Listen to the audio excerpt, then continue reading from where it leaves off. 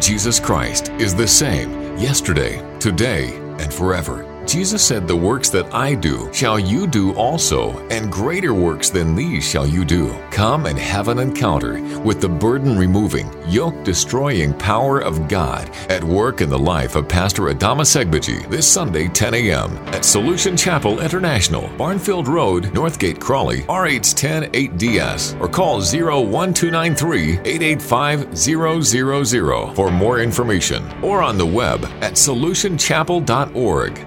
Solution Chapel International, home of signs, wonders, and miracles. Hallelujah. Indeed, God is good. Amen. Amen. This morning, as we were coming to church, me and two children, God just protected us from an accident that was going to be a fatal accident.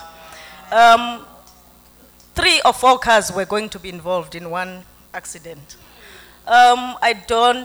It can only be God, to be honest, because it's like a T-junction where I'm waiting to turn into on my left, and a big truck is coming on the straight road, and this car is coming from the side that I'm turning into, and it just cut right in front of the big truck and myself while I'm waiting.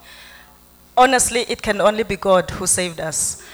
I thank God for that. I give him all the praise. Amen. Amen.